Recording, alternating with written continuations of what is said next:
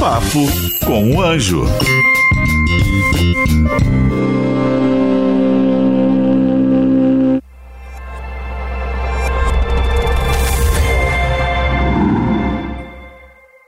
Cansou do seu trabalho? Quer abrir uma empresa? Quer abrir um negócio? Quer empreender? Você tem que aprender primeiro. Não saia por aí desenvolvendo essas coisas sem estudar como tudo funciona. Eu te ensino passo a passo no curso Empreendedorismo 4.0. Sejam bem-vindos a mais um Papo com o Anjo, hoje recebendo Lucio Santana. Lucio Santana que tem uma história incrível. Ele que saiu de pedreiro, se tornou um empresário muito reconhecido na Flórida, nos Estados Unidos. Hoje atua em mais de 6 estados, é investidor em mais de 30 empresas, é autor e tudo isso mais, né? Além disso, também é um grande sócio e um parceiro nos Estados Unidos. Seja bem-vindo, Lúcio. Obrigado, Theo. Prazer estar aqui. Bacana. Queria começar falando, Lúcio, dessa história, cara, porque você é um improvável. Você era um construtor. Você trabalhava na construção civil americana. E como que você chegou lá? Como foi essa trajetória até você se tornar um empresário, um investidor reconhecido? Theo, é interessante a história que muitas das vezes a gente nem sabe quão longe nós vamos chegar, né? E eu saí do Brasil naquela época ainda que Estados Unidos ainda você só ouvia falar que era um grande país e que lá você conquistaria o seu sonho, o tal sonho americano, né? E eu fui para os Estados Unidos nessa expectativa de poder conquistar algo e poder ajudar a minha família. Cheguei lá com $1.600, eu sempre brinco que com muito dinheiro, né? Mas foi o suficiente para que eu pudesse sobreviver no primeiro mês e também entender que eu não ficaria rico tão rápido como eu imaginava que seria, né? Então foi uma experiência nova, mas é um país que ele te dá oportunidade. Se você chega lá e você trabalha, investe, põe energia, você tem um retorno. Legal. E como que foi? O que é essa autogestação? Você escreveu um livro que chama Autogestação, contando justamente essa história, né? Como que você transformou. Explica esse conceito, como que você criou ele e o que é que significa isso? Olha, eu diria que depois de um processo, quase 24 anos nos Estados Unidos, né? Depois de passar pela construção, limpeza, entrega de jornal e vários outros trabalhos, eu me tornei um empresário. E é interessante que nos Estados Unidos, a maioria dos brasileiros que chegam lá, de uma forma geral, passam por um trabalho mais difícil e em algum momento têm a oportunidade de se tornar um empreendedor. E foi assim que aconteceu comigo. Então, o Autogestação surgiu num momento que depois de eu ter conquistado muitas coisas, eu posso dizer que eu fui e sou um empresário de sucesso, mas sabe quando você conduz as coisas de uma forma meio que no automático e não entende muito sobre a nova economia, né? Seu pai fala muito sobre a nova economia e eu não tinha esse entendimento para poder talvez colocar mais energia no meu negócio. E a autogestação começou quando uma pessoa me procurou pedindo ajuda para que eu fosse mentor dele naquele momento e eu não tive resposta, né? Eu falei, poxa, eu não tenho como te ajudar. Eu cheguei nos Estados Unidos, comecei a trabalhar, exerci pontos importantes que me levou a me tornar um grande empreendedor. Mas eu não consigo te responder como eu fiz isso, né? E naquele momento ele ficou chocado com a minha resposta, saiu, chorou na minha sala e eu tive uma sensação de estar com muita coisa dentro de mim, mas não entregando, não compartilhando para ninguém. Então, desde aquele dia, eu falei, eu vou começar agora a escrever tudo o que eu faço e o porquê que eu faço. Né? E eu vejo que muitos empreendedores hoje simplesmente faz e não sabe o porquê está fazendo. E foi naquele momento que eu entendi que eu estava fazendo a mesma coisa. E eu comecei a escrever e poder compartilhar tudo que eu fazia dia a dia, semanalmente, mês, e eu comecei a descobrir um cara sensacional, com muita qualidade, mas também um cara que tinha que se ajustar a muitas coisas. Eu vejo que no livro, para quem ainda não leu, você vai encontrar um cara vulnerável. E eu percebo que, principalmente nos homens, que nós temos a tendência a ser muito fechado conosco, achando que homem não precisa compartilhar as coisas ou ser vulnerável. E eu vi que eu perdi muito tempo na minha vida fechado, sem explorar um pouco mais das minhas habilidades. E no livro eu conto um pouco disso. Como que o Lúcio se encontrou de uma forma mais sincera com ele mesmo. E partir daí foi só evoluir, e foi uma transformação. Que bacana. Acho que a autogestação é um processo de autodescobrimento, né? 100%. A gente nunca sabe quem a gente é. Às vezes a gente tem uma imagem de quem a gente é, mas a gente é uma pessoa perante aos outros e outra quando a gente está sozinho. E quando a gente não sabe nossas dores, fraquezas, traumas e não consegue expressar isso para nós mesmos, não consegue conviver com isso, a gente não consegue evoluir na vida, né? E para ensinar os outros, sem você saber quem você é impossível. É impossível. Não somente ensinar as pessoas, mas também ter uma conexão com as pessoas, né? Verdadeira. Verdadeira. Eu percebi que quanto mais eu me conhecia, mais eu conhecia de pessoas e mais eu conhecia Deus, mais eu me conectava com Deus, né? Então, quando eu percebi a importância de começar todos os dias a me conhecer, eu falei, puxa vida, tá o segredo aí, né? Eu não posso mais ter vergonha de me expor na questão de buscar ajuda. Eu tinha um preconceito muito grande na questão de mentoria. Eu achava que eu iria me expor a algo pessoal da minha vida ou uma dificuldade, então eu não fazia. Então, autogestação, o nome veio porque eu literalmente coloquei como eu me senti naquele momento. Eu estava gerando um novo Lúcio, novas habilidades, me conhecendo na área ruim, mas também na área boa. Então, acho que foi a melhor coisa que eu fiz, ou o melhor investimento, né? Nós estamos falando aqui sobre você empreender, investir.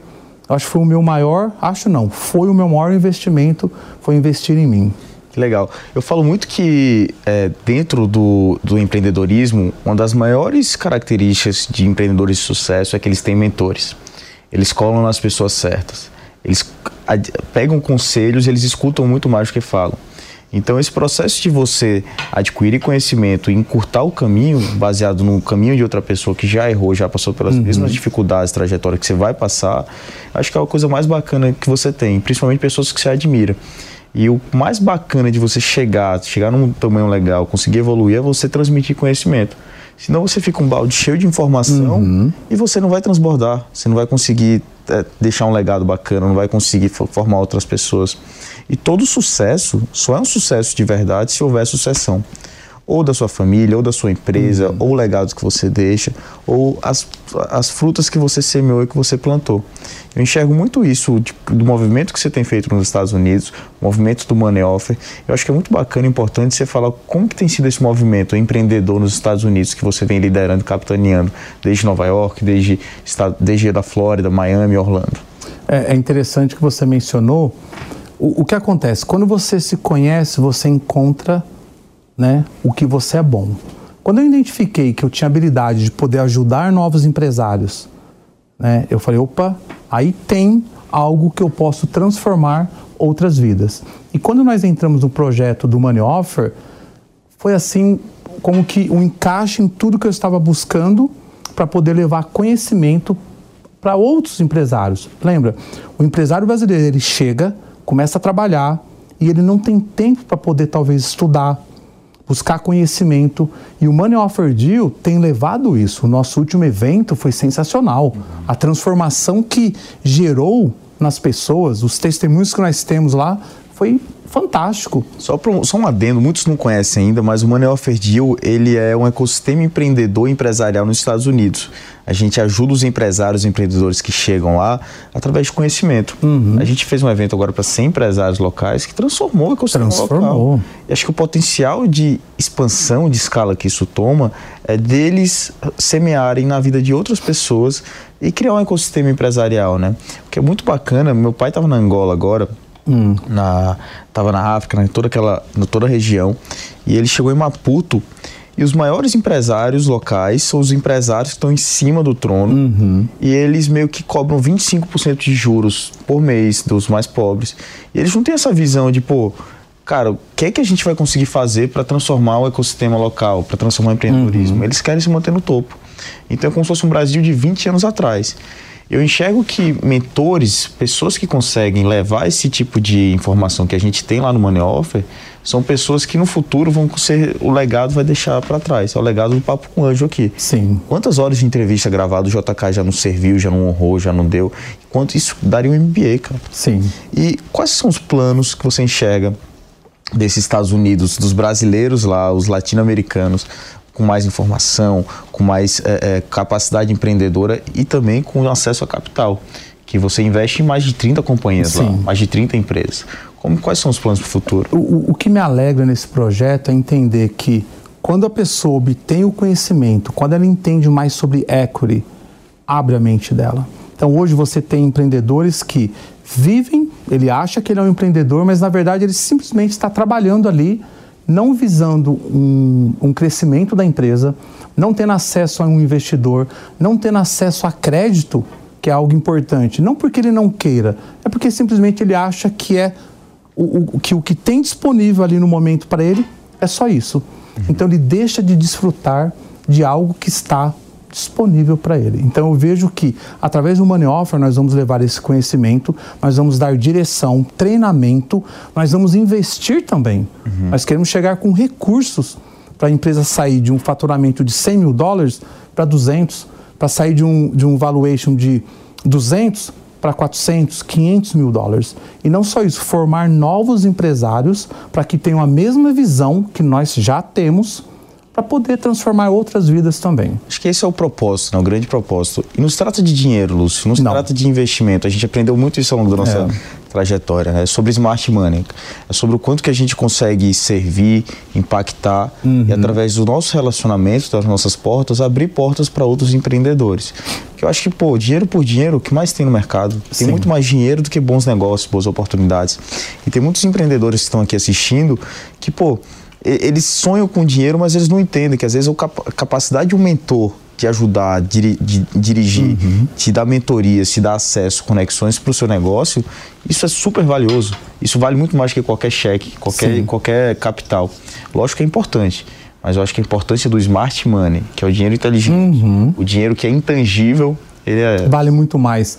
E sempre que eu converso com um empreendedor que me procura buscando investimento, um conselho, se o papo começa voltado para dinheiro, o meu interesse já diminui. Eu gosto sempre de identificar qual a paixão dele, qual é o envolvimento dele no negócio, porque se ele chega, não, tudo que eu preciso é dinheiro para resolver a solução, é mentira. Então não pode ser sobre o dinheiro somente, tem que ser sobre o que ele vai fazer para poder ajudar outras pessoas também. Qual que é a característica desse primeiro momento de abordagem dos empreendedores que você mais se identifica e mais se atrai? Uma característica. Olha, eu digo que quando alguém começa a conversa, é quase que eu desligo e eu fico olhando nos olhos daquele empreendedor. Se quando ele está conversando, quando ele está contando um pouco da história, não muda nada, se os olhos não brilham, eu falo, não conectei. Então acho que as melhores decisões que eu tomei nos investimentos que eu fiz foi quando eu fui bem assertivo na paixão, nos olhos do camarada, quando ele olha e fala, eu vou fazer isso, eu gosto de fazer isso. Se não muda nada, é igual quando você fala de filhos. Quando eu falo das minhas filhas, eu fico imaginando, eu tenho paixão por elas. Então acho que eu olho isso, qual é a paixão, qual é o comprometimento que aquele empreendedor tem com o negócio dele e também transformar outras vidas. De uma forma, não importa qual seja o negócio, envolve pessoas. Então, acho que a primeira coisa que eu me identifico é isso. Legal. E quando você acerta, eu tenho alguns acertos, erros também, mas tem um agora, lá nos Estados Unidos, que, cara, fantástico. O cara tem uma paixão pelo que ele faz. Em menos de 4 meses, nós já fizemos uma aquisição de uma outra empresa que tem um faturamento 10 vezes maior do que aqui eu entrei de sócio, ou seja, nós temos de um valuation X para múltiplos de mais de 10. Isso e era um empreendedor que tinha essa característica? Total. Assim, sangue na veia. Quando falava, não tinha horário, não tinha tempo ruim. Ele tinha um propósito muito firme do que ele queria fazer. Bacana, cara. Eu acho que essa energia, ela é contagiante. Quando a gente vê, mesmo pode ser o pior negócio do mundo. Se tiver um empreendedor ali, que tiver energia, vontade de fazer, cara... Você ajusta, muda, coloca a sua rota. É muito mais fácil ajustar a rota de alguém que é determinado e você se segurar um pouco do que você empurrar alguém que não é. Com certeza. E outra coisa que eu faço, Theo, também, eu sempre testo logo no início. Eu cometi alguns erros no passado, quando a pessoa combinava algo e não me entregava, eu deixava passar. Hoje, quando eu converso com o empreendedor, ele me fala algo, eu já dou um jeito de ter uma ação que ele tem que devolver algo para mim. Se ele não devolver no dia, na hora que ele falou, eu já saio fora. Por quê? Vai ser uma característica dele de não entregar o combinado. Prometeu. Isso eu já validei, e 3 negócios que não deu certo, foi exatamente assim. Começou tudo com uma falha no início, e hoje eu não abro mão mais. Eu testo e eu quero validar logo no início. Furou no início, a possibilidade de dar errado já é grande. É verdade, isso para a vida, né? Para a vida. Né? E qual que é a sua tese de investimento? Qual que é o tipo de negócio que você mais acredita que ele tem um potencial de escala e de maior retorno? Olha, no geral, tudo que envolve tecnologia é melhor. Mas eu não acredito somente que eu vá investir em tecnologia, tanto que eu já tenho vários outros negócios. Mas eu acho que a minha tese é muito o empreendedor. Eu acredito que se eu erro no empreendedor, não importa qual seja o segmento, vai dar errado. Se eu acerto no empreendedor, pode ser que seja um business que não seja tão escalável, que não dê tanto retorno, mas eu vou acertar. Eu tenho negócios que hoje eu tenho dividendos mensalmente. Eu gosto, tem... Economia tradicional. Exato. Eu gosto um pouco da economia tradicional, mas eu entendo também que é necessário partir para o outro lado, algo escalável, que vai ter um retorno muito maior. É aquela analogia que eu amo, né? Do motor 1 e do motor 2. Aquele motor 1 é aquilo que te faz render, que é a sua receita, que você não pode jamais perder. Mas você tem que sempre alimentar seu motor 2, seu motor 3, motor 4, de uma maneira que ele se torne um dia seu principal motor. Exato. Mas nunca abandonar o motor 1, que é a fonte que vai te dar receita, vai pagar suas despesas. E a tecnologia e a inovação tem que ser sempre algo à parte, algo inovador. Porque tem empreendedor que, empresário, investidor principalmente, que se vislumbra e acha que dá win nisso daqui. Não. Eu vejo que muitos não entendem que o processo é um processo contínuo, é um processo de transformação. Sim. Não é algo que é da noite para o dia. E é gostoso você também entender que de 30 negócios, você ter 5, 6, 7, que você recebe um dividendo, é gostoso. Você começa a ver um resultado mais rápido. Eu tenho uma empresa que em 4 meses, o rapaz, o meu sócio, já começou, Lúcio, vamos tirar X sem atrapalhar o crescimento da empresa? Eu falei, vamos. Eu quero sentir que onde eu investi, eu estou tendo um retorno. Então, eu vou muito, talvez 30, 70. 30% eu quero investir em empresas que vão me dar um retorno, um dividendo. 70% pode, né, esperar, pode ter um risco um pouco maior, mas eu não acredito somente em retorno futuro.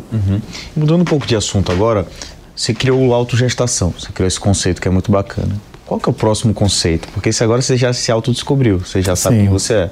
Qual que é o próximo passo? Eu falo que no livro, no final, eu não tinha ainda uma clareza de como finalizar o livro. E eu coloquei, agora tenho que crescer. Então eu acho que o Autogestação 1, ele foi muito sobre a realidade que eu vivia e uma transparência real do que estava acontecendo na minha vida. No Autogestação 2, eu acredito que provavelmente eu vou colocar o mesmo nome, mas o 2 é contar o que mudou de verdade na minha vida. Porque no 1 eu não podia ainda colocar o resultado. No 2 eu posso falar que realmente houve transformação, realmente eu me encontrei, realmente eu encontrei o meu propósito, realmente eu comecei a transformar vidas. E eu acho que não importa o negócio que você entra, tudo é sobre pessoas. Sim. Né? Você simplesmente trabalhar. Eu nunca trabalhei por dinheiro. Isso eu sempre já tive essa característica. Mesmo na época da construção? Mesmo na época da construção. O que me ajudou na época da construção, na época que eu entregava jornal, era muito o porquê eu fazia as coisas. Legal. Né? Quando eu entregava jornal, eu chegava no galpão, no warehouse, e eu ajudava as pessoas. Eu chegava com muita paixão para entregar jornal. Mas, Lúcio, era o que você tinha paixão? Claro que não. Mas eu tinha que mostrar um diferencial para que alguém visse o Lúcio e falasse, poxa, esse menino tinha 19, 20 anos, esse menino é diferente. A energia, aquilo volta para a energia. Exato. Então, eu exercia com paixão. Se me pediam para organizar o warehouse, eu organizava e eu varria também. Depois que eu terminava o meu trabalho, era muito rápido, eu ia ajudar um casal. Eu lembro que eu ia lá, senhor Dantas, deixa eu te ajudar. Generosidade. Né? Então, gratidão, eu sempre exercia a gratidão, né, com as pessoas que sempre me ajudaram e eu sempre honrei também as pessoas. Então, às vezes, um empreendedor espera, ou até uma pessoa que hoje trabalha para alguém, espera encontrar o trabalho perfeito para exercer algo a mais. E eu nunca fiz isso. Tanto que a oportunidade que eu tive de sair de entregador de jornal na época para trabalhar numa empresa de financiamento, que hoje é um dos principais negócios que eu tenho, foi através de um casal que me viu e falou, poxa, esse menino é diferente, ele traz alegria, ele é generoso, ajuda as pessoas. E me indicou para trabalhar numa empresa de financiamento e depois de 1 ano me tornei sócio. Aí você fala, Lúcio, como? Exercendo o quê?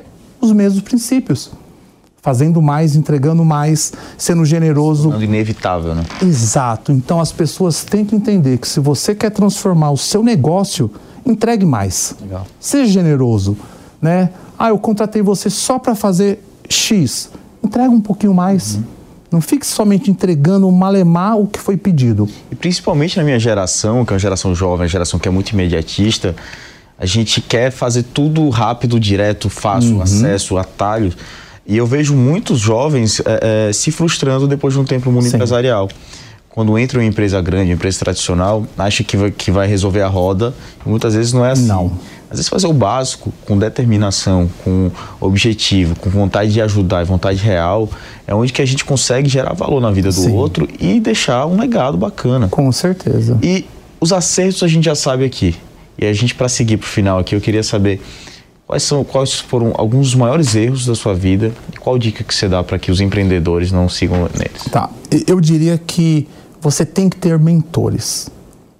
Por ignorância, não por falta de recursos, eu nunca busquei mentores. Eu achava que ter um mentor era um pouco de me rebaixar.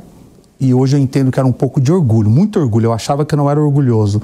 Então, você é empreendedor, você tem que ter alguém que já fez o que você está tentando fazer.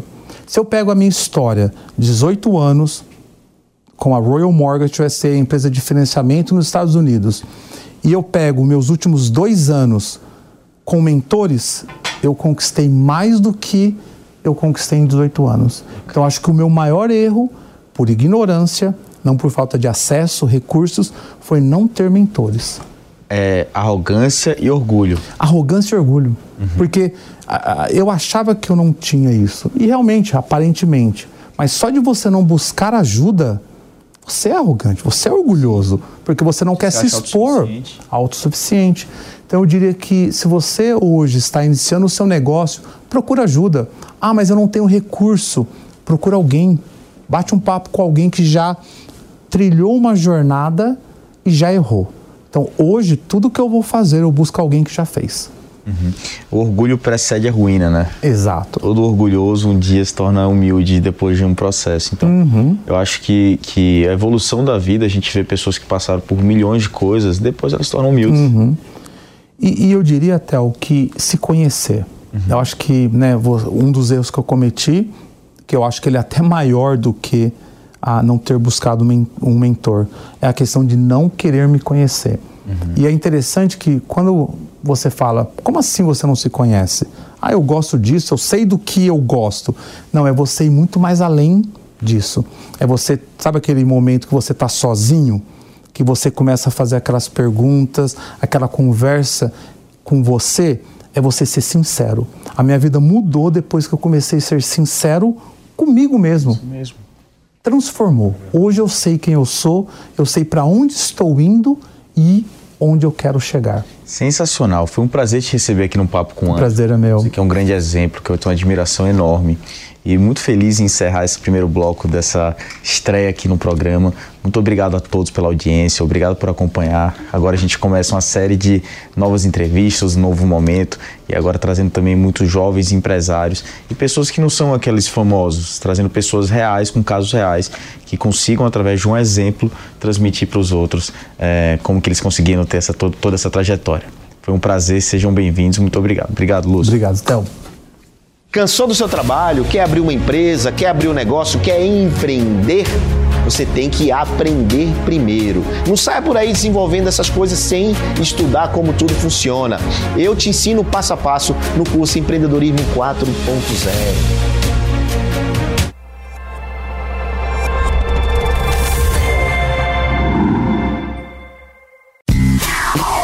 Papo com o Anjo.